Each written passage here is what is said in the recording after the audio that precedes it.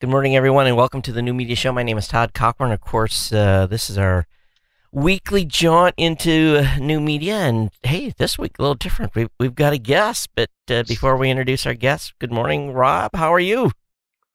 Doing great, Todd. It's great to be back on the show here. We're going to do a little bit of a different topic this week. Instead of always talking about podcasting, we're going to spend a little time talking about video. So it's exciting. We've got a great guest. Yeah, we do. So, wrong screen. I'm all thumbs here. So without further ado, we want to welcome Jim Louderback. Good morning, Jim, CEO of VidCon. Good morning, guys. It's great to be here with you. Yeah, glad to have you on. And I think you've been on the show. You were on the show once before, weren't you? I'm pretty sure I was. Yeah, I think I've done it back in the dim, dark recesses of the past. Yeah, so it's been quite a while. But as we were talking just before we started the show, I see you everywhere. You're on conferences. You're all over the place. And of course, you made a big change early in the year. So, I guess for the first part, for the folks that don't have any idea what VidCon is, maybe give a little 411 on that, and then catch us up on what you've been up to. Sure, yeah. VidCon is the world's biggest online video conference. So it happens every year in Anaheim, California, and around June. And it's actually 3 conferences rolled into one. It's a big, what we call the community track fan fest, where people come together who their favorite online video stars are there, whether it's Facebook or Snapchat, YouTube, Instagram, Musically, whatever. They all show up, and their fans show up, and those communities, they get together and celebrate the love that they have for those creators, for the content, and for each other. We also have a large track that's focused on people who want to become the next big online video star. So that's our creator track. And that is, it's interesting. I want to know, when you were growing up, when I was growing up, we all wanted to be actors or spacemen or doctors or lawyers or dentists. The number one thing that 10 to 20-year-olds want to be right now is a vlogger and a YouTuber. So we allow people to develop those skills. And then we have an industry track, which is all about how do you make money on all this stuff. So that's VidCon. We just launched this year in Australia and Europe. That went really well. We're going back in 2018. And for me personally, I ran an online video company called Revision 3, and I've done a ton of stuff before that. But as we were running the Revision 3, which started out with video podcasting and ended up doing YouTube and a bunch of other things as well, as VidCon came out, and it's the 9th one coming up in 2018, I spoke at it. And then a couple of years ago, I started running the industry track. And so I knew these guys really well and built the industry track up into the premier online video conference for business. And then a couple months ago, Hank Green, who started it up, said, I've been running this for the last 8 years. I really want to focus on the other 5 businesses I have and the creator part of VidCon, and want to know if I want to come in and run the whole thing. And it took me about 10 seconds, and I said yes.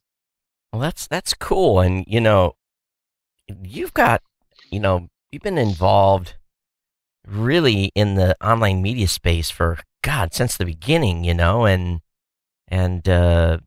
you've got good roots, and even what happened in the beginning in podcasting and everything else too. So I'm excited to be able to have you on today, because I think we really want to focus on what's possible today with video. And like Rob and I, we've been doing this little thing here for I don't even know how many years now, Rob, but a while. But I know that I've been doing video on my personal podcast since about episode like 650 or 660, and I just went over 1,200 some episodes. So wow, congrats! Yeah, it's kind of crazy. And actually, 13 years in this space. It's really insane. But Rob, we were talking about your tech beforehand, and the fact that you're running off a TriCaster when I was at PC Magazine, and we first started doing our first online video podcasting, or our video podcasting, which is probably 2003, 2004. We were the first people to actually get a TriCaster. I reviewed it. I think I was the first person to review it, and I realized that, oh my gosh, we could do all the stuff we did at this online video network, Tech TV, that I ran content at, which got shut down, unfortunately. And so we pulled the TriCaster out and started doing video with it. It was amazing. And so it's so interesting that it still works, and it's much more advanced. This looks a lot better than it did back in 2003, 2004. But it's great to see. It's amazing. The team over there at New Tech, they they've got this incredible upgrade policy. In years past, what I did, I kind of started out with their low-end unit, and as I could afford it, I upgraded, and for about the past 3 or 4 years, I've been on a system called their 860, which is a beast. It's an incredible box, and we take it to shows, and it just doesn't travel so well, but I've got a thing, it's called a mini, that we roll around in a case, and that works good. But I get a little bit worried because this thing's getting a little long in the tooth, and it's just a computer with a lot of cards in it, and it's still supported, but it's out of warranty, and if I need to fix it, it's going to be $2-3 to get it in and get it fixed. And I heard somewhere that they were having a new upgrade promotion where you could get $5,000 off a new unit, which are cheaper than what I paid for this unit, and still have the same functionality, and keep the old unit. I was like, you gotta be kidding me. So once you do the upgrade, you don't get new upgrades for licenses or anything like that. So it's locked in place, and you take it till it dies. But the way the aftermarket is, if I have something die, I'll just go on eBay and see if I can buy something. So, who knows? But yeah, so we're gonna move up to the TC, what they call the TC1, and Nice. it's more of a, not necessarily feature for me. It's not gonna be a feature upgrade, but it's gonna be a just a hardware obsolescence upgrade is really what it is. So for me, It's funny. I'm sitting here in my home office, and I look up. I've got an old TriCaster Studio sitting up on one of the shelves up funny. there. It's an old SD machine. It's one of the machines we used a lot back in like 2007, 2008. But good stuff. That was like a $10,000 or $12,000 machine back then. So very cool. Well, anyway, Rob, we've been ignoring you. Jim and I just decided you weren't even part of the show today. Geeking out on hardware. No, that's fine. Geeking out on video gear here. Yeah. But yeah, I wanted to just kind of add something to the conversation here. As you think back to the early days of podcasting, the whole video side was actually fairly strong. Back in the early days, I know, Jim, you built the Revision 3 network, then what was sold to the Discovery Channel folks, and had a whole bunch of online video podcasts that was really popular. And Apple still supports video podcasts in their iTunes software. But where are we today, Jim? On the whole video podcasting thing, is it something that still has some legs, or do you think very soon Apple is just going to remove video podcasting from its platform? Is there any thoughts that you have? And I have no inside knowledge on it at all, but video podcasting, we got into it initially because the video files were too big to stream, right? So if you did you guys both remember 2003, 2004, 2005, bandwidth wasn't what it is to people's houses or wherever. And so you wanted to watch a video show, you had to download it and watch it later. And so podcasting was awesome because, you can download it and it just sits there, and you come home or you get your phone or whatever, and it's there and you watch it, and it's awesome. Yeah. With streaming now, and with the advances in streaming technology and the advances in bandwidth to people's homes and phones and everything, you don't really need that sort of download, watch later. You don't need it for audio either. But there are so many different ways to do it. You're on YouTube and Facebook, and you could be on Lively and Twitter and so many different sources live. But there's still something to be said for that on-demand, download, watch later, DVR sort of approach. And if I were Apple, I would just think of it as just another way to get content into the Apple ecosystem. And Apple's got a lot of things that they're working on, but to do more in video, and this is just one of them. So I don't think it's going to change, but you never know. The challenge with doing video, and let's be frank, I've got the resources of a hosting company behind me, and I can basically, drop a 1.6 or 1.7 gig file up on our CDN, and for me, it's as the owner of the company, I have some advantages that other podcasters don't, because I don't have to really necessarily worry about the media file size. But if I was a complete independent, and I do pay for my bandwidth over there, so it's not like I get a free ride. I walk the walk and talk the talk. But if I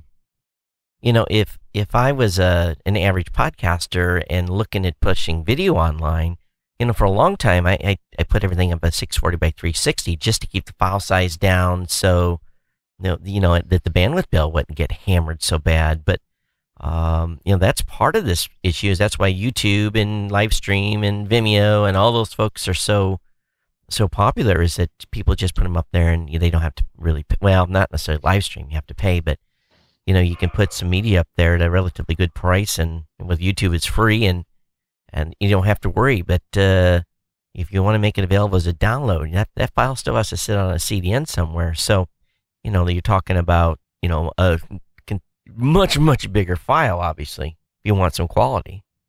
So that is probably the biggest limiting factor of a lot of folks doing video today. Yeah, it's funny. They're still huge files. Yeah, and they still cost a lot to move around. They do. And, compared to that... Todd, Go ahead, Rob. Oh, yeah, I was just saying, I think there's an expectation now of higher quality, too, and we're moving into an era where more and more people are expecting 4K video, and, Jim, how do you think that 4K video is eventually going to really have an impact on this whole kind of on-demand video space? Well, I think there are lots of changes that are happening in video. 4K is one of them that I think more and more people will demand it over time. I mean, you look at what most people are running now. Your monitors aren't 4K yet. Your phone certainly not that big of a difference between 4K and 1920. Yeah. There's but again, as the world moves forward, remember when we went from SD to HD, the TriCaster I was talking about that's sitting in the shelves above me is an old SD one. I'm not going to use that again, even though it creates a perfectly good signal and it works fine. It's still an SD system. And so we went SD to HD. We're moving to 4K, but it'll be slower. I think the benefits of going from SD to HD are, even though the frame size is so much bigger when you move to 4K, not as big a deal.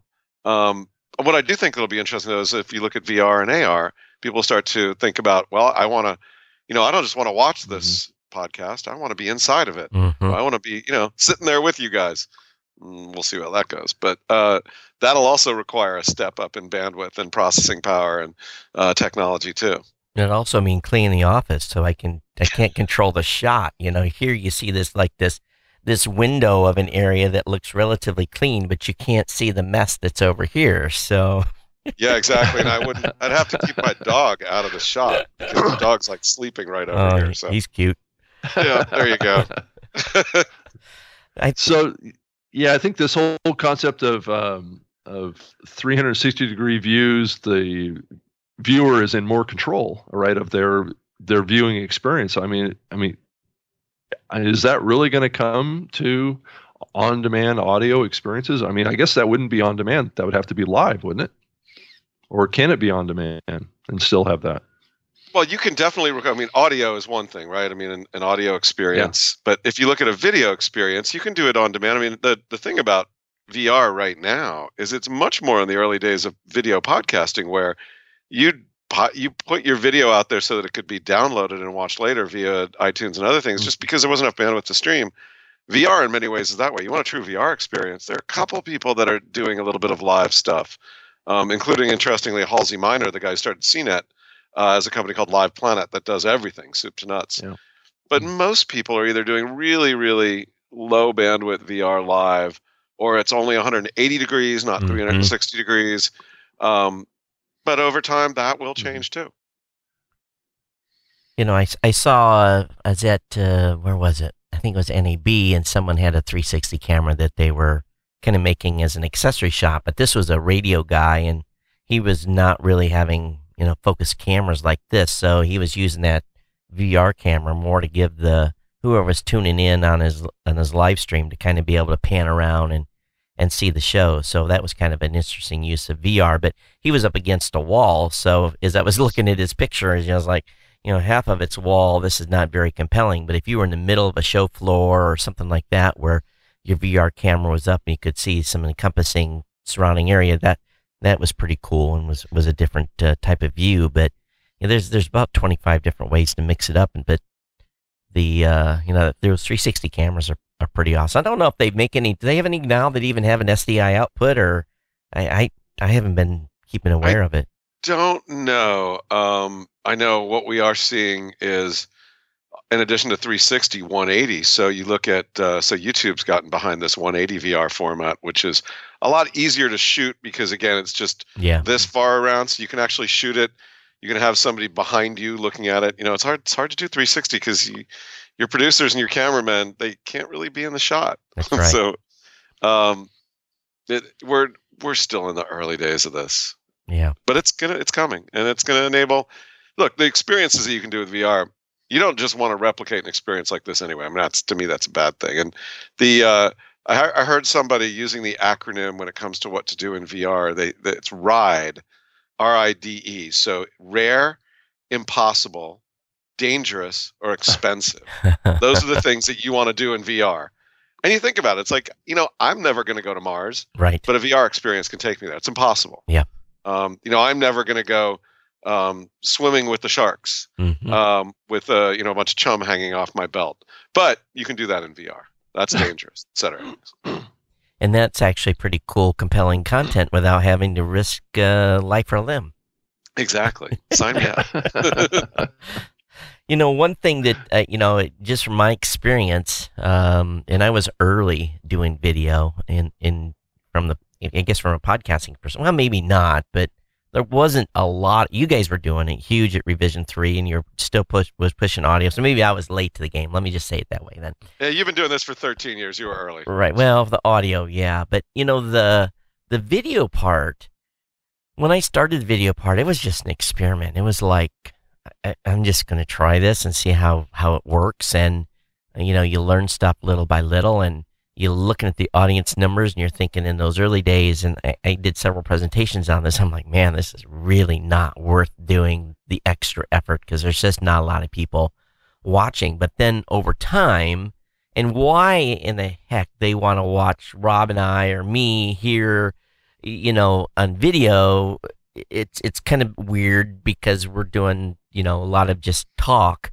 and there's not a lot of action going on. But I found the audience doing about a 65-35, and that's where it stayed for years. That's where it's been. The audio audience is 65% and the video audience is at 35, and actually kind of happy that it's at that split because the costs go up the more audience that actually watch.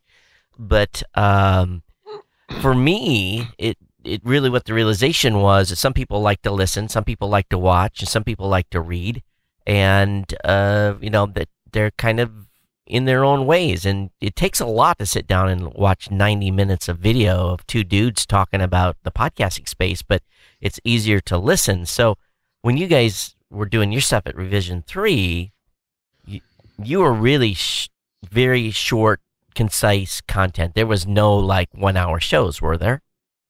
Yeah, we did have, Dignation, which was one true. of our primary shows, really was, it was two dudes sitting on a couch drinking beer and talking about the tech stories of the day. And what we did do, though, with Dignation is we produced it, right? So there's a lot of things that you can do with the TriCaster now live that we did some of that. We use the TriCaster a lot in our production.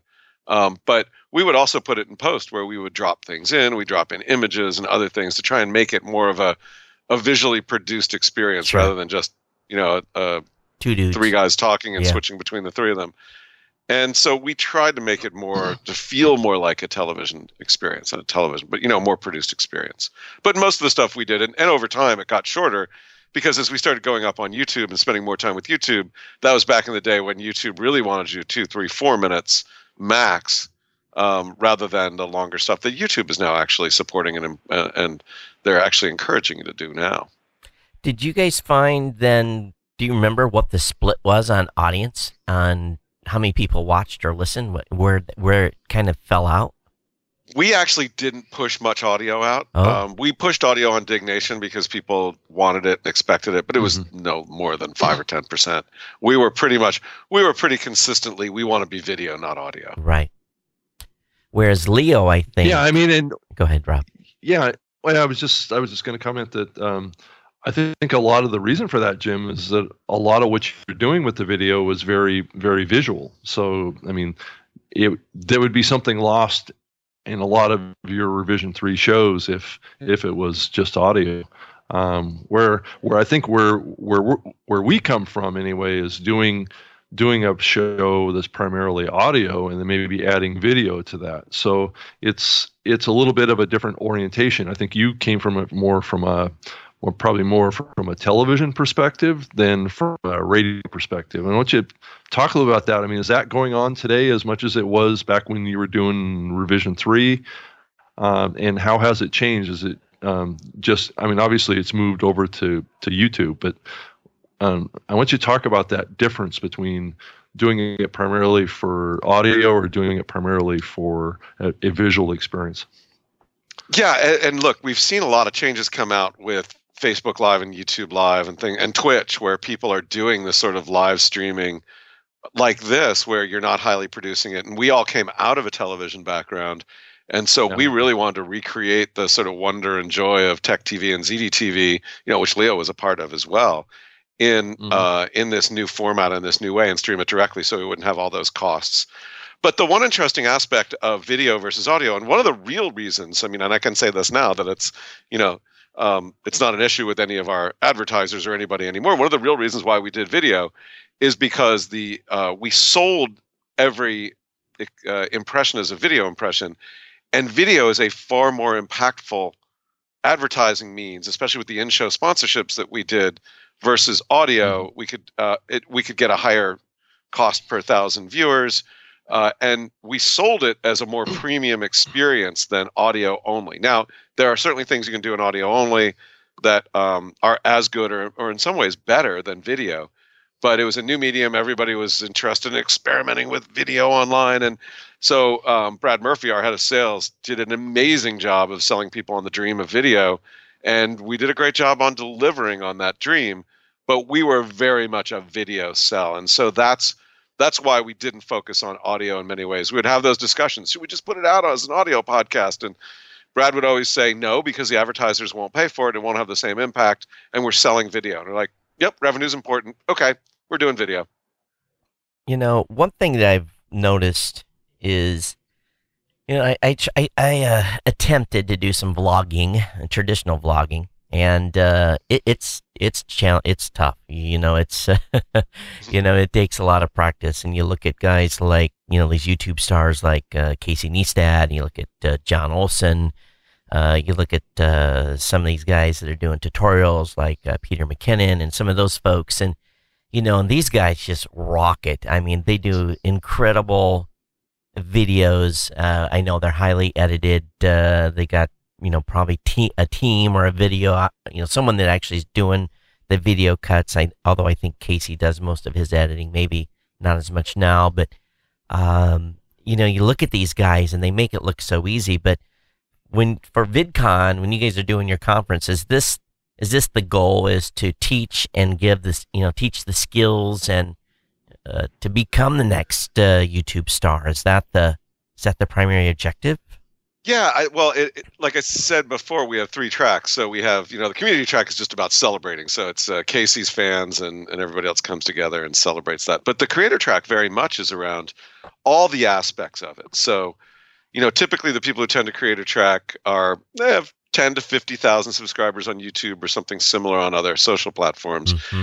And they want to learn from the experts. So they want to learn from the folks that have already been there. And it's certainly we have sessions on video editing and audio design and those sorts of production techniques.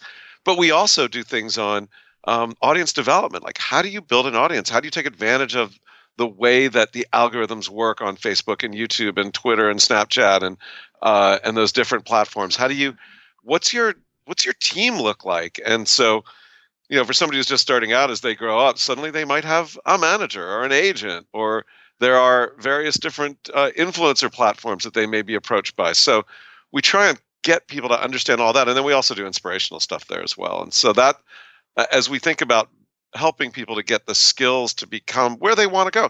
Not everybody wants to be, the top world-class star. Some people just want to celebrate the things that they love and build an audience around them of people that love the same thing. We want to support all of that, and we do.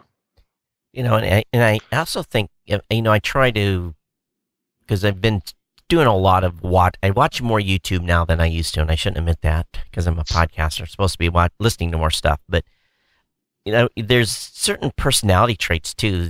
That you're looking at a lot of these content creators. You never see them down. Maybe once in a while, but they're not down. They're always up. They're excited. They're and that's what you want. You don't want to watch someone be a drag, obviously, but also personality. I think personalities, is the same type of thing in podcasting. If you're boring, people are going to go away. But it's you just kind of look at these folks as traits, and you can traits. You can tell that they're all go-getters. They're hard charging. These aren't guys that sleep in on Sunday mornings. These are the guys that get up and turn to. So, and gals as well. But I don't know, Rob. What do you watch much YouTube at all, and watch much video at all? Yeah, I do. I mean, I think for me, YouTube has really turned into like maybe a skills training platform. So if there's a particular thing that I need to know how to do, I usually just go in there and search for it, because there's usually somebody that's done some sort of a online tutorial or demo or some sort of a training on how to do something. And I think it's really turned into be kind of like a Swiss Army knife for solving life's problems. I mean, that's how I look at the YouTube. And Jim, why don't you tell us a little bit about maybe you had alluded to how longer form content is coming into YouTube. I know we all, Todd and I came through this era with YouTube, like you were saying earlier, that it being 3 to 5 minute content. But it sounds like what you're saying is that it's becoming much more than that. Well, what YouTube has done, and they control their algorithm, right? So they are favoring these days longer content, and they are favoring content that is consistent over time. So it used to be that you would build an audience with 1, 2, 3 minute videos, short, fast, get it up there. But what YouTube has realized is that the most important thing for them is watch time and watch session length. So they're rewarding videos that keep and engage people for longer amounts of time. So it's not just longer videos. You got to have people watch them. How long did somebody watch that long video? So the people who do it, and then do it consistently. So doing 3, 4, 5, 6, 7 videos a week or more in the 7 to 15 minute range that people watch all the way through, that are consistent on topic. That's what YouTube is rewarding. And the reason why is because they'd look at the numbers and say, well, people would spend a half hour with YouTube a day, but they're still spending 7 or 8 hours with television. And they're like, we want a bigger part of that attention, because the more time you spend with YouTube, the more ads we can serve you. The more ads we serve you, the more revenue we get. So just like television tries to suck you in and keep you there with the promos and coming up next, and after this break, YouTube wants that same sort of thing. And so they've been driving this watch time, watch session is, for example, you start watching, I go to YouTube and I start watching a video, and then I watch another video, and then I watch another video, and then I watch another video, and then I leave. Well, if you're the last video in that chain, that's bad, because that means somebody watched that video and they're like, I'm done with YouTube, I'm going to do something else. Oh. Whereas if you're the first one, and somebody has a long session, or you move somebody to the next video, so that session that your video is in is also a really, really important thing to YouTube, because they want to keep you on platform as long as they can. So algorithmic changes inside YouTube to favor YouTube's business model, which is an ad-supported business model mostly, although they've been moving more into things like YouTube Red and YouTube TV that are more pay a monthly fee. The more time you spend on platform, the more ads they can serve you, the more profitable it is, and they're going to reward the people who make them more money. Now it makes sense, though, because just like this morning, while I was getting show prep done, I had a series that I was behind on, and I just, I hit play and let them catch up. I was sitting here letting them play through. So I didn't jump to a different channel, so I guess that guy did okay with me, but YouTube wanted me to... If you watched multiple ones of his video and you were on for a long time, or her video, that YouTube loves that. But even if you're bouncing from creator to creator and channel to channel, but you do it for an hour, that's also a great thing for YouTube. Yeah.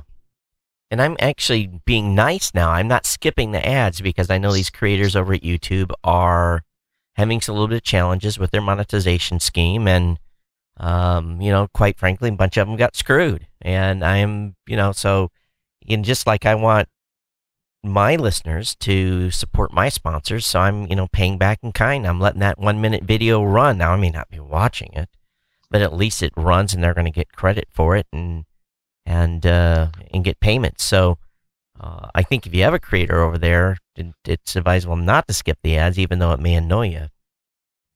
But yeah, the whole model over there is definitely interesting, and they're the gatekeepers. So with live stream, I guess Vimeo buying live stream, what's your take on that move? Well, let's talk about, Vimeo overall has been a company that has been trying to figure out where they fit in the online video ecosystem, right? So for a while, and it still is, it was a great place to put high quality video that you would share with people, maybe a pilot of a TV show or a sizzle reel that you wanted to show somebody you want the best quality possible. You want to get it up there. You want to control the experience, maybe password protect it. Then they started saying, well, maybe we'll put in real shows and build a big, like we'll be a Netflix style thing. And now it's like, well, maybe we'll be a live video thing. I worry that Vimeo becomes the business model of the day and that they don't know what they become. So we'll see. Most folks, and me included, because I'm not in the YouTube ecosphere. So, the first two first two platforms I think about for putting videos up are definitely YouTube and Vimeo. Where's the up and coming place? Where's the place you're telling people to go to get your content, to make sure it's stashed over there as well? Is there other platforms that people need to be paying attention to? Well, yeah, depending on the type of stuff you're doing. Certainly YouTube's important. Vimeo is still a great place to put your content and keep it, and particularly if you're paying them and you've got a great experience, you can curate yourself there that you own in many ways. Right. But look, Facebook, Twitter wants to be something. They're also, what do you want to do with video? I don't know. We'll find out. But Instagram is doing a great job with video, and we're seeing more and more video on Instagram. Certainly, Snapchat continues to drive great growth and use in the teen and early 20 space. Vertical video, yes, but it's an interesting spot to check out. I think Twitch is a huge. There's a big opportunity there beyond gaming at Twitch, and I think that we're starting to see that play out. It's certainly still a huge gaming platform, but there's more and more going on there that's not gaming. And Amazon in general is trying to figure out how they sort of go after this space. And so there's Amazon Video Direct, where a lot of the folks who are YouTube creators and others were putting their shows and getting some value out of it. There's Twitch. I'm not sure how that's going to play out internally at Amazon, but you can expect Amazon will continue to be an interesting player. And then, there's some up and comers. So Musically and Lively are certainly interesting. We're starting to, and then to look a little bit further in the future, we're starting to see people using cryptocurrency and coming up with their own tokens that they can use to enable an ecosystem between viewers, fans, creators that doesn't involve any of these platforms at all, and that doesn't involve advertising at all. And so one of the more popular platforms the last couple of years that has, plateaued a little bit is YouNow. But YouNow they're getting ready to put their token system together, and they're called Props, and it's going to be interesting to see that develop. There's a couple of others that I know that are looking at how do we create a connection between audience and creators that doesn't include YouTube and other gatekeepers that are taking 30% or 40% or 50% of revenue, and allow that connection to happen directly. And so I'm really interested to see how that develops. I also think we're in a cryptocurrency bubble, so it's going to impede some of it. But lots of interesting stuff happening there. Yes, and I am quite happy with the Bitcoins that I got in the early days. So how much did you get? Enough. I bought $10 worth in the early days. Stupid me. Oh my God. It's now worth $400. What was I thinking? Yeah, it's like all of us were the same, because my daughter texted me the other day and she said, Dad, have you heard about this Bitcoin thing? I'm like, yeah. Do you have some Bitcoins? Yeah. And she's like, how many? And I said, that's for Dad to know. And but For you. No.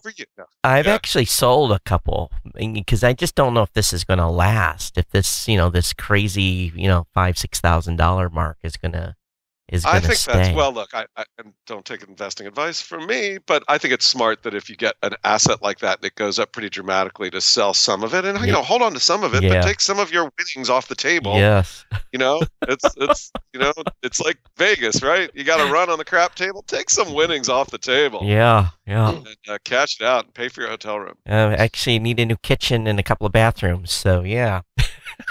Yeah, my Bitcoin's going to buy me a nice dinner at a good restaurant, but that's okay. Yeah, it is.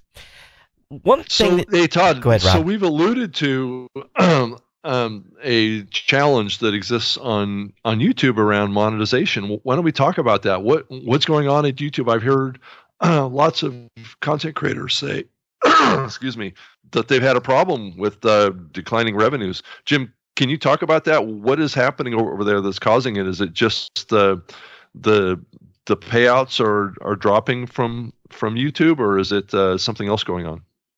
Well, a couple different things have been going on over the last 6 or 9 months. I think we've been through like 3 phases of the sky is falling on revenue at YouTube. What are we going to do?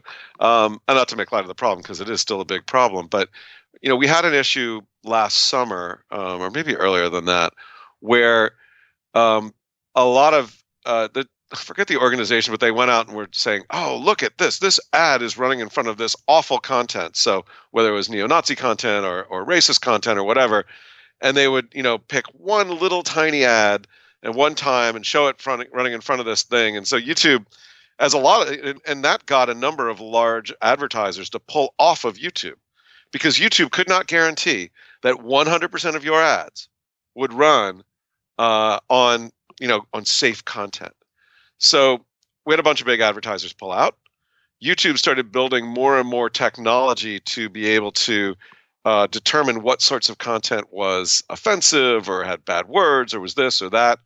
So as they rolled this stuff out, the pendulum swung the other way a little bit. Now, most of these advertisers have come back, but it's content that could potentially be considered maybe offensive to one person out there somewhere in the world now wasn't getting any advertising. So we started to see more and more videos being turned off for monetization for reasons that made no sense at all. So it might be somebody at LGBT talking just personally about their experiences and helping other people and very popular, but those were turned off. A lot of those were turned off for monetization, which caused a big upheaval and a hue and cry on the other side.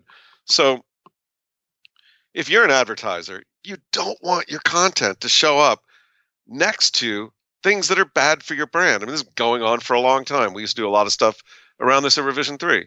You don't want it next to your competitors. You want it next to something that's going to, that will create the impression when somebody looks at your brand and looks at that content that you support that content.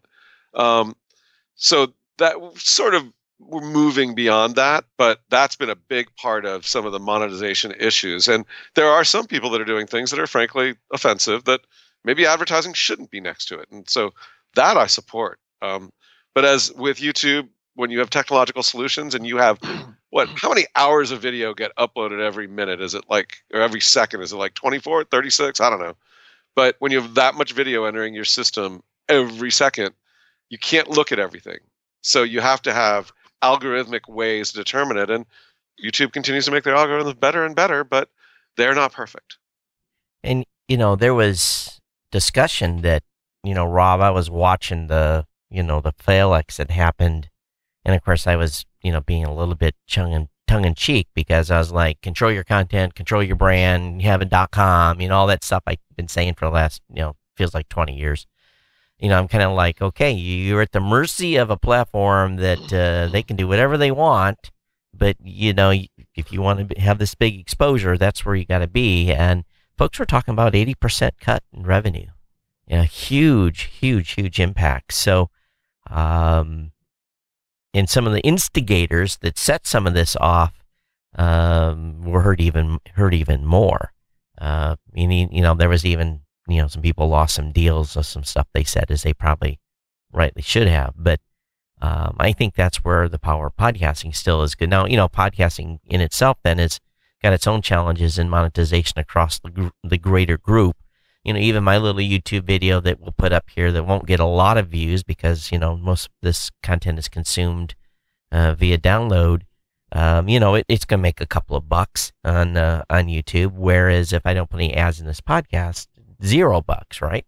So, YouTube does have that going with them to a certain extent, but I like the cryptocurrency thing. I think that's cool. But getting an audience to support a show by making donations, that's a tough row to hoe. People just are not used to paying. They really aren't. I still have my doubts on that model. Well, I think, look, things are changing. And look at Patreon, for example. Patreon has done a great job turning people into patrons and having people support shows. And so, for example, we were talking about the early days of Tech TV and Revision 3 and some of the stuff we did at PC Mag. Patrick Norton, who I worked with for a long time at all those places, is now, he's doing this tech thing, video, podcast, show, whatever. And he's doing well on Patreon. And so he's got people, paying. He's got advertising and other things associated with it as well. But Patreon is a part of the revenue mix. And so when you think about the revenue mix that you want to build, and that's another interesting topic, you cannot rely on advertising as your sole source of revenue. Right. Because interruption advertising is clearly on decline. I mean, you talk to teens and millennials and people in their 20s, and they don't want to be interrupted by ads. Heck, I reviewed the first TiVo back in 2001 when it came out. Maybe it was 99. And the best thing about it was that you could skip ads. It had 30-second skip on it. Well, Replay TV, but TiVo had it as well. It's just hidden, still hidden, but you can do it. And that was all about getting rid of the interruptions. And so that mix needs to be a mix of advertising, your biggest fans supporting you in some way, merchandise, in-show sponsorships, product placements. There are a range of different things you can do. But I got to ask you, where's your merchandise line? You selling a lot of T-shirts? No, we don't sell any T-shirts. Nope. And and to be honest with you, I was looking at the mailbox yesterday, and in the envelope came my my sponsorship check, and it's from the sponsor, and you're thinking, nice. You're like, woohoo! You can pay rent for another week, and but it's you're right. You always wonder, when's the party going to be over? When's the sponsor going to call and say, okay, we're changing. We're going to take a new direction. We're going to do something different, and you're not part of that equation. Well, the light bill still has to get paid, and if this doesn't get delivered next month, it can be a challenge. And I've attempted, in probably half-hearted attempted, at least on my tech show, to try to get some ongoing support. And I think now I've got enough support to pay part of the blogger bill and part of I have a executive producer who takes care of a lot of stuff for me now, and I'm able to pay him. So, but it's still not paying me. But it is an interesting. If you look at the guys like Adam Curry and John C. Dvorak, who are now doing No Agenda, it's 100% user supported show, and they spend a lot of time asking in every show to send them a check. So it can almost be more than the actual advertising itself. So, to have a sustainable show or sustainable business, I hate to say it, but the advertising piece is still very important today. I wish it could all be user supported, because I've always thought, man, if every one of my listeners would just give me $2, $2 a month for every listener of the show, I'd be like, oh man, we could go 5 days a week. It's just, but that's not reality. Yeah, and look, so you have the opportunity to do a mix, and whatever the right mix is. And the sponsorships are great because you have a community built around what you're doing, and they trust you guys. And when you bring a sponsor in, you're obviously clearly saying it's a sponsor, but people will listen and watch and pay attention to their favorite hosts, creators, whatever, when they bring a sponsorship into the community. And the sponsors themselves, the smart ones, and it sounds like yours are, know that it's not just coming in and, scatter shot with, your shotgun and spraying your message around and then leaving. But if you're supporting something over the long term, then in many ways that sponsor is a patron as well. True. And they are allowing the community to do something that they wouldn't otherwise do, which is to enjoy this wonderful program. And being associated with that and getting that message out. Like you said, where you sat and watched the ads built into the videos on YouTube, your audience is going to be more inclined to listen to a sponsor message and probably buy things from that sponsor. And that's why they do it. Yeah. And that's the beauty of this medium. It is that there's such a direct connection between you and your audience that when you bring sponsors into that trusted zone, they get legitimacy conferred on them that they wouldn't get by just running a pre-roll or just putting wrapping a bus with a message. And that's very powerful. And that's to me, those are the sorts of things that are going to continue when you think about, advertising as a whole. It's the interruption advertising where you're like, oh, make that banner go away. Or I don't want to sit through that 3-minute pre-roll to watch what I want to do. Or, those are, I think, becoming more devalued, less valuable. I think too, and Rob, I don't know if you're seeing this, but the pitch I'm doing a lot now is that with these sponsors, it's more than a sponsor spot. It's a relationship, and if you're just planning to come in and do an ad buy for 30 days, and you're doing a test to see if this is going to work, you're really not focusing on the big picture of what's possible here with a relationship, a true relationship with a creator, to be able to integrate the message that you're trying to get across into the audience, not in this 2-minute with a kicker to go to some website. If we could get the advertisers to understand that the relationship, if they would have the same relationship with us, now that's the way I feel with GoDaddy. I've had GoDaddy from the beginning. I have a relationship with them. They treat me in this type of relationship the same way. It's like I have a family that's an audience, and GoDaddy respects my audience, and they let me do what I want to do. And we still have to make our numbers, don't get me wrong, but they also don't dictate how I put the message out. They leave that up to me to integrate it into the show. If we could just get advertisers to understand that they need to have a relationship with the creators versus just, okay, we're going to write you, this is what you're going to deliver, and this is the call to action. If we could get more of them to understand that this is more than a 30-day investment, I think we all would win. But, man, it's hard to break that mold. It's really hard to get them to trust. That's what a part of it is to trust, to put the message of their product or service forward in a way that isn't going to be disruptive. Well, and it's not just trust, it's giving up the ability to craft the message completely. And look, GoDaddy was a huge supporter of Revision 3 too. Love GoDaddy. I'm still a big customer of theirs.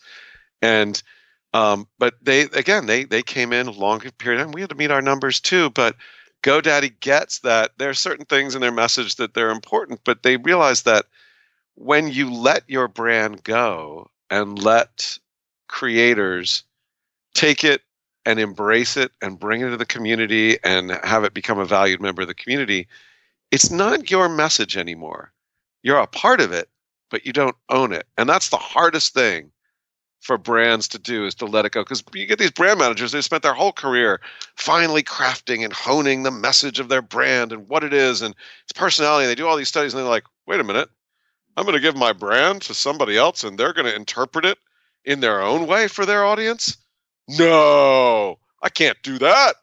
But that, in fact, is where the power of integrating into creator-driven media like this, that's where you get the best results. That's why GoDaddy is stuck with you. That's right. That's why you meet your numbers every month. That's right. And and believe me, I look at the numbers every week and I'm thinking and I tell the audience, we're a little behind this month. Yeah. If there's someone new, hey, check this out, or and usually the audience steps up. But I usually don't have to make that call, but every once in a while I'll do that. But then again, it's a different relationship. They don't hassle me. I don't have a guy calling me every 2 weeks and say I need makeups or nothing like that. We have an email at the end of the month. They're like, this is how we did. this is something new we've got coming out. Check it out. Whatever it may be. And they just keep me informed, and I keep pushing the message. And luckily, they keep sending the checks. So, well, but think about, by the way, when you go to your audience and say, "Oh, we need a couple more signups on GoDaddy to make our numbers." How is that any different from saying, "Hey, can you click on the Patreon link or whatever and just sign up, support the show, even a quarter a month, 50 cents a month?" It's if you have that kind of power, and I'm not saying you want to do one over the other, but there are all ways that can be applied to keep the lights on and the TriCasters humming. That's right. And Rob, Rob, I had thought that we would see a shift, that I would move that Patreon base a little bit more, and maybe I think too what happens is I'm not desperate. So in other words, the sponsor money's coming in, but let's just say, for example, they call me and say, "Hey, that was the last month. We're canceling," and I'm going to go to the audience like, "Help!" I'm going to I'm going to be panicked. like, I'm going to be in a panic, and maybe that would force people off center, where now they know I'm not in a panic. So they say, "Well, he's getting money from the sponsor anyway. He doesn't need any more cash." I don't know. Put out a. Maybe you go, and I'm not saying Patreon's the right one, although I love those guys. There are certainly other ways, but maybe just have a little link at the bottom or at the end or on your website where you don't even talk about it, but it's just there. Yeah, and you can just test and see what happens, because again, it's all about the mix of potential revenue. True. And who knows? Maybe you should do a T-shirt or a pocket protector, or I don't know what. Actually, I do have a Cafe Press store for the other show, but oh yeah, cool. Yeah. Well, who's done a great job at this is Darren over at Hack 5, and they've got this whole Hack 5 store, and their Wi-Fi pineapple was a huge seller, and and so he's actually been able to build merchandise that comes out of the show and what they talk about, and it's been great. It's been great for him. So there are things to do, and the guys that I work with at VidCon, Hank and John Green, who started VidCon, but also have all this like SciShow and a bunch of other things there, and they have a whole merch line called DFTBA, and they have a record line. That's why Hank's got like 5 jobs. But they do a good job when stuff comes out of the show, taking that and putting it on a T-shirt. Like if a huge cool quote comes out, put it on a T-shirt and sell it. Smart. It is. I mean, this is, if you're not part of the culture, it's going to be weird. But the next few days are Pizza Mas. There is a iconic image of John Green that's a pizza image, and it's. And they use this image in really bizarre ways, but the community loves the image, and every time they do it, they have limited edition stuff that just comes out for the 5 days of Pizza Mas that for some reason happens over Halloween, and I can't even tell you why, but it works and makes money. So those are the things you just got to think about. So one thing we haven't talked about is, of course, Hank's running PodCon, and this is kind of a new thing. I don't know, have you had any dealings with this at all? Are you... Yeah, I have. I mean, and it's so like I said, Hank's got a lot of jobs, right? And PodCon is not part of what it's not part of VidCon. It's part of one of Hank's other businesses. But the team that I work with also works with PodCon, and so they're all very involved in it, and so I've become involved. And I mean, look, PodCon's super interesting. It's happening in December in Seattle, and yeah, you can see it right there. And the great thing is we've got a bunch of podcasters that are coming in. We've got it's really live shows, discussions about the medium, some of the stuff that we do at VidCon about online video, how to make better podcasts, how to we're bringing fans together with a number of their favorite podcasters. So you can go up there at podcon.com and take a look at all of the podcasters that are coming in, but it's really celebrating that art. And Hank's doing it. The McElroys and the folks from Welcome to Night Vale are all sort of the driving forces behind it. And they're also like, Monica's like, make sure you talk about Monica's our show producer who also works for me. It's like, make sure you talk about our podcast scrambles.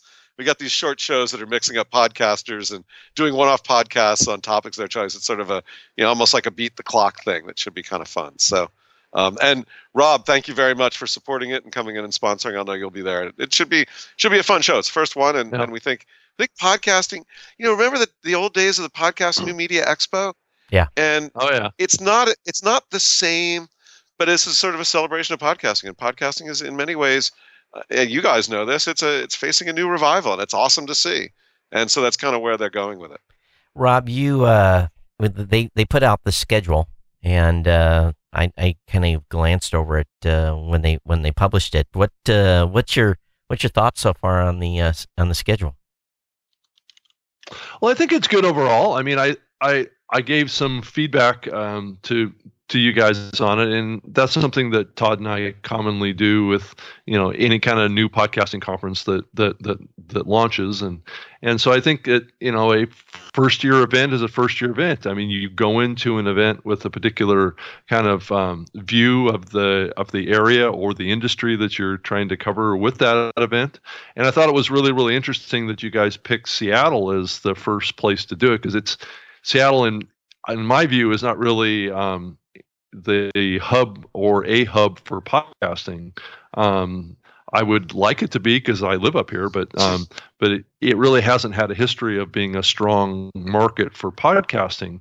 But what it is pretty strong at is kind of the public radio side. So I did notice that the event has a fairly strong connection with the public radio side, which is a little bit in contrast to, you look at some of the other podcasting conferences, like Podcast Movement or whatever, which really has kind of expanded across multiple segments of the podcast community. But I do think that the public radio side is a terrific area to start out in and to explore and kind of bring those fans out, because there are very passionate fans that are associated or listening to public radio programs, and Seattle is a very strong public radio market. So I thought it was interesting, my conversations with Hank about the focus of the show and the team there, and I think it's terrific and it's great, and we're there to support it. But I do have a hope that the event can maybe expand beyond a little bit of a focus on public radio type content, but this mix that that the event has between fans and shows and maybe a conference about how to do this medium is an interesting direction that I see the overall industry going on. Even though you look at an event like LA Podfest, which started out as a fan festival, is kind of ceasing operations after this year. So it's interesting. I think that I think it's a little bit of an interesting thing about the fan festival concept, and then combining it with a professional conference of sorts. And I see that there's been some interest, even in the Podcast Movement, about adding a fan festival as a component of the event, and I know that those organizers have talked about that. But I don't know is the model that you guys are shooting for with PodCon, you think similar to what you've done with VidCon? It sounds like it is, but yeah, look, we're really, really good at building these three different tracks of events and doing them together, but appealing to these three different constituencies. So the businesses behind it, the people who want to create content in this medium and learn about it and how to build their businesses and their audiences and the way that they work with others, and then the fans of those things. And so we, when we look at a new area, we look at it and say, which of those three things are going to be most important first, or should we do all three? And so that's where you see, PodCon in many ways. When we look at it, we think we want to do all three. How do we do each of those individual ones? And then, we also think, how do we mix and match? So, for example, in VidCon in Europe, we did Amsterdam this year, and it was all three tracks. So we did creator and community and industry. We realized that for a bunch of different reasons, Europe's it's a fractured market. There are different countries and different languages and different fans and different creators, that the creator and the industry side were actually where the opportunity for us was. So when we do VidCon in Amsterdam in March of 2018, it's going to be for creators and it's going to be for the industry. And so it's going to be there won't be a fan community component. Now, that doesn't mean we won't do that in subsequent years, because we still think there's an opportunity there. But that's where we think the opportunity is now.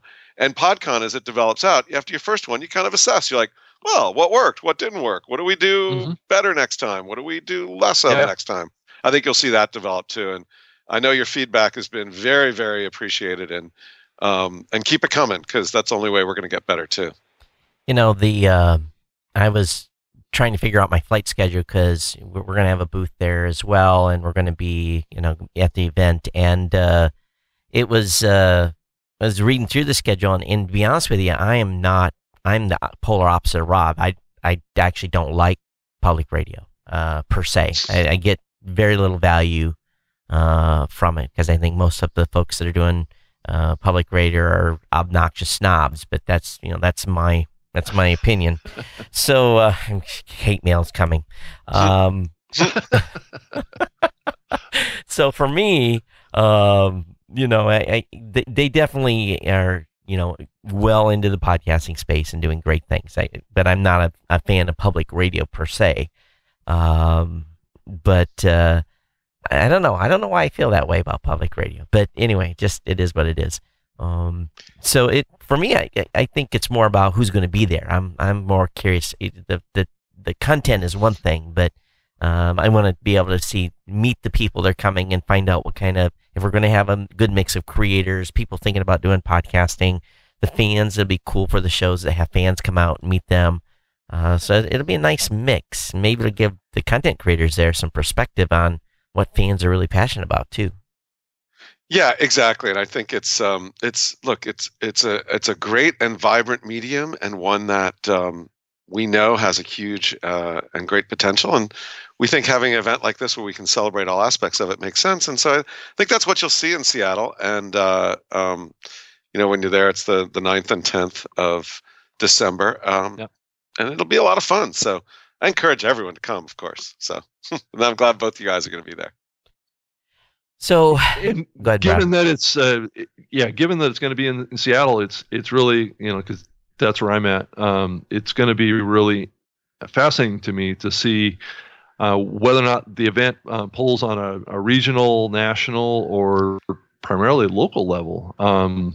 To see what kind of excitement that can be generated for podcasting in the Seattle market. So it is an interesting thing. I've been holding, podcast meetups in Seattle for 10 or 12 years now, trying to build community around podcasting in the Seattle market. So I'm excited to see an event like this come to Seattle, because there really hasn't been too many podcasting events come to Seattle, short of some live podcasting on stage and things like that. There's been like the Comic-Con Seattle event that's had live podcasting, like Kevin Smith has come up and done live stuff in the Washington State Convention Center, and I think he did a couple of episodes of his shows that he's done up there, and he's attracted 1,000 people to a live show that I've been to at that event. But that was really the last time that there was a large podcasting related event in Seattle. So I'm excited about it. And actually, the last event I was at in Seattle, Rob, that I actually attended was Gnome Decks. So that's really dating myself. Gnome Decks, all right. Chris Perillo. Yeah. Chris Perillo. Yeah. I don't even know. He's still doing his thing. He's still doing, his video blogging stuff that he was doing. I haven't checked in on him in years. I know. I should do that too. Chris, we worked together at Tech TV. When he came up we brought him over, and he ran a couple of our shows. But anyway, Chris is great. And I remember doing a Gnome Decks. I went in Iowa, because he's from Des Moines. Right. And another one in Lake Tahoe. I never went to the one in Seattle, though. Yeah, I did 2 in Seattle. I do have a question on, had an interesting conversation with Leo at Podcast Movement. Leo was being very sociable. Hanging out, and I got to talk to him for maybe about 30 minutes at some event, and I'm getting the feeling that Leo has a plan on at what date he wants to retire, and maybe Lisa isn't going to let that happen. I don't know, but I get the feeling from him that he has a date, and I'm not going to share that. That's between him and his audience, but What do you think then? Leo is such a huge, he's the centerpiece around Twit. Do you think Leo can find a successor for Twit? Or when Leo retires, will Twit go away? How does a company that's so branded around an individual survive a transition like that? Or will he not be able to retire? It's a really good question, and I've worked with Leo off and on since like 1994. So he is a unique talent. He's amazing, and he's built an amazingly interesting company around what he's done. I think it's hard. It's hard to transition something that is so personality driven around an individual to another individual, and we've seen very few examples where it's worked. One example, is when I was at Discovery, and before that Revision 3, we worked with SourceFed and Phil DeFranco. And Phil actually did a great job with SourceFed, launching SourceFed with 3 key talent, bringing more talent in, having some of the talent phase out and other people come in. Very Saturday Night Live-esque, right? Where it's more of an ensemble and people come in and go out. There have been less successful examples in media where somebody's come in to replace an iconic host, and it's done well. Look at The Daily Show. I mean, Trevor Noah's done a good job, but it's not what it was when Jonathan Stewart was there. And so, I think it's going to be tough. But Leo knows this medium better than anybody else, and he's so smart and so good at what he does that if anybody can do it, Leo can. And I have faith in him being able to do it, but I think it's going to be tough. Yeah. So I don't know. I hope it works for Leo and Lisa, but we'll see where it goes. It kind of reminds me of when I was listening to talk radio. I was listening to this late night show with the guy by the name Art Bell that did Coast to Coast AM. This guy was a master of Art Bell, definitely bringing weirdos in, and it was the best 3-4 hours of radio. And I would lose sleep because of that show. I mean, thank God now it's a podcast. I can actually get it as a listen on my time. But when Art retired, it was like the community that was part of that group mourned his retirement. And then this new guy stepped in. His name's George Norrie. And George is still not Art. And, I have a hard time even today getting as much engagement with that show as I had with Art. Art just everyone's unique, obviously, and it's near impossible to find a clone, but I think Leo's going to have to find some sort of clone. He's going to have to find some up-and-coming star that he can put in there, and then give that individual some room to breathe. It's going to be interesting to watch. I think originally maybe that's what Tom Merritt was supposed to be. But that didn't work out. Yeah. Tom's doing his own thing. Yeah. I think Leo's known for many years that if he wanted to either sell his company or move on, that he had that challenge in front of him, and I think it was something that he's been thinking about a lot. And I just like what we've said here, there is no easy answer, I think, to this dilemma. But I think one way or another he's going to figure it out. I mean, I have a lot of faith in Leo that he'll figure out some way to transition that company to keep it going. It's just too good of a platform, and I know he really wants to go deeper into video. Is what he wants to do, is the impressions. So, and maybe get more connection with TV or that kind of thing. I'm not really exactly sure what their path is. But it's going to be interesting to see Leo navigate these waters if he does plan on retiring at some point, which makes sense. We all have to retire eventually. Yeah, Leo's such a great talent across radio, across video, across television and everything. And I know whatever he sets his mind to do, he'll do a great job at it. But, sooner or later, it's like, well, do I want to keep doing this for every day, forever? We'll see. It's a grind. Yeah. It's hard work. A lot of people, you look at his schedule. He takes 2 days a week off, but he's on camera 5 days a week. So, that's a lot of work. But you got to feed the content monster. That's a fact. And one thing I do have to say about what they're doing over there is I asked them, I said, you buy your new building or did you lease? Because that's kind of usually a telltale sign of, where they're going to go. And they are on a lease. But a long-term lease, but they didn't buy the building. I thought, oh, so, that to me was kind of because if you have a plan for 20 years, you buy the building. If you don't, you lease. So I think they have a 10-year lease, I think. So don't quote me on that. But anyway, that previous studio they had was incredible. Oh my God! But they're pretty happy in the new one. So, but I can't imagine. Jim, I think that the obvious question here also kind of, we can wrap this topic up. But is it? I mean, you sold the Revision 3 company to Discovery Channel. Do you think Leo has an opportunity to do a similar kind of a deal with a major network? If he does. And after we sold Revision 3 to Discovery, I went out and we ended up buying Phil DeFranco's company, which included Phil and SourceFed and other things. And, part of that deal was an extended agreement for Phil to, stay around for an extended period of time and continue to work and build the company. If I were buying Twit and Leo's company, as if I were I'm going to put myself in the shoes of a media company going in to buy Twit, I'd want to say, well, Leo, you got to be around for 5 or 8 years. Mm-hmm. I'm not going to buy it and let you go. That's right.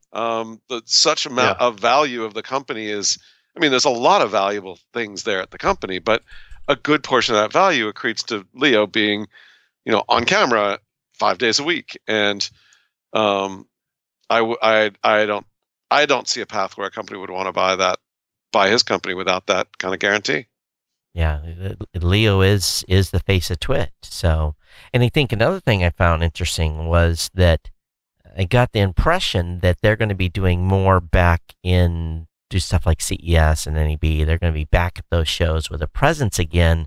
That maybe stepping back from that was not as good of a decision. But here's what I found about Jim, you've done tons and tons of trade shows, and you interview people, and you're really the master of this. And for me, having done CES and do NAB, it is this media monster that feeds the show or feeds my business for a whole year.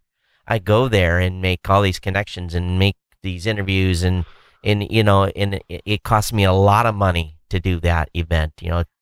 Like minimum even with the small crew I take and getting everything up, it's $25,000-$30,000, and I go on a shoestring budget. We don't stay in the MGM and the whole 9 yards.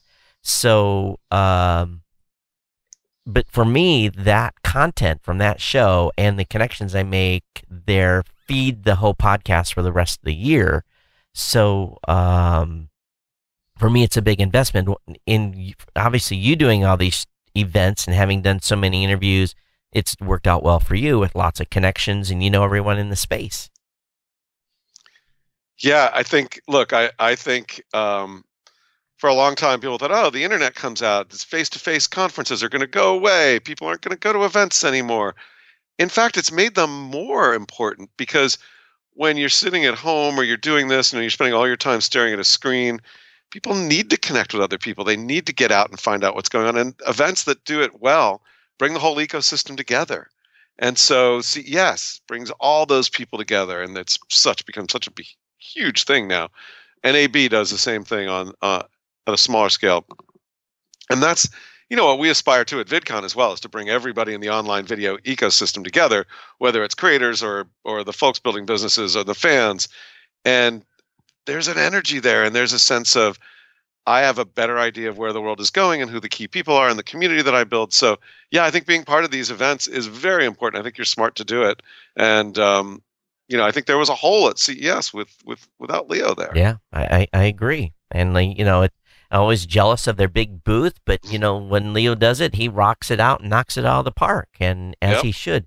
This year, something I've really stepped up the crap table, and I hope I don't throw a 7, is this year my team is going to stay at Rika Park. We're not leaving. We're going to focus 100% on startups, home automation. Everything in Rika Park is going to be what we cover this year, and we're going to, if someone wants to come see us from South Upper, they can come to Eureka Park and see us. We're not going to have a presence where we normally have in North Hall in the lobby and have the studio there, because what we found, and this is kind of, I guess it's tied to the video thing a little bit, is the bigger the company and the more handlers they have and harder the access is. And I want to get back down and find that 10 by 10 booth that's the next 100 by 100 5 years from now that is coming to market with cool stuff. So I'm just excited this year for the coverage we're going to do there, where we're completely focused on startups and home automation and everything kind of Eureka Park centress. Yeah, I think that actually makes a lot of sense. I mean, look, I always found the excitement at CES. Sure, it's fun to go look at the big new monitors and the new things that are being rolled out by the big companies, but it's the smaller companies that are doing the innovative stuff all over CES. But they did a good job bringing a lot of them into Eureka Park, and I'm psyched to see what you guys end up with. But yeah, the people are brilliant. They're energetic. They're passionate. They're visionaries. They want to talk about it. They're going to come across a lot better to your audience than some corporate drone coming in and saying, well, we believe that we've maximized our revenue potential by expanding distribution and building a new plant in Taiwan. Yeah. So yeah, you're going to make better content too, probably. Yeah, and those guys are there. They've tapped their credit cards out to be there. Number one, because not all of them have venture, and they are there to make it happen. So I'm excited to do it this year. But there's video for all formats. It just here I am talking tech stuff, but you look at the variety of content that's out there video wise. I think anyone that's doing a podcast today can put in a mix of video to, if nothing else, if it's not part of your regular show, to make it supplementary content that kind of, again, feeds the beast. You feed them back to the podcast. That's what I do. What do I do on every interview? And go to geeknewscentral.com and subscribe to the podcast, right? Right. So, that's what it ultimately is to feed the animal. But Rob, makes sense. Any thoughts? Yeah, I wanted to change the topic a little bit. Sure. I was just curious what both of you guys think of the evolution of this new product from Amazon. It's the Echo Show, where they're bringing together the kind of capability of this smart speaker technology with a video display screen. Have one sitting here. I just wonder if we're seeing a glimpse of somewhat a TV of the future here. I don't know. Having one on the desk right here to the right of me, I don't watch any video on it. I watch weather. Yeah, okay. I think Amazon, love them. They're throwing a lot of stuff against the wall. I'm not sure this is the one that's going to do it, but they'll keep trying. I don't know. I've been trying to get Alexa working around my house, and it's just it reminds me of the early days of voice recognition when it just doesn't work. I don't know, maybe it's something with my voice. I was always able to break voice recognition when I was testing products because it never really did well with my voice. So maybe that's why I'm not a big fan of some of the Alexa stuff that's going on. But what do you think, Rob? Are you using it? Well, no, I don't actually use it. I'm just curious. I mean, it was fascinating that they came out with that, and I can't help but think that if you were to take that and put that into a larger screen television, that somehow we may have a better kind of voice-activated voice system that's associated with our TVs to help us, more easily. I know that voice activation is nothing new in the TV base. The Xfinity folks are building it into their remote controls. The Xbox has had it in there. I just wonder if there's something more to this kind of personal agent technology that's going to come to video to help improve that navigation and discovery in the video world.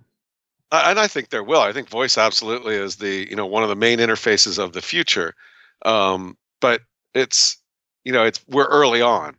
I tried to get the Alexa working with my Sonos speakers because I've got a ton of Sonos speakers around the house, And I'm all in on Sonos. Me too. And when I realized how stilted what I had to say would be to get it to actually work, it's like, I just want to say, hey, Alexa, can you play me some Grateful Dead on my Sonos? But instead it had to be, Alexa, play Europe 72 from the Grateful Dead on Sonos, or, getting Sirius XM to work. It was just, so we still aren't at that conversational level where, if I say something to you or say something to somebody else, they know it.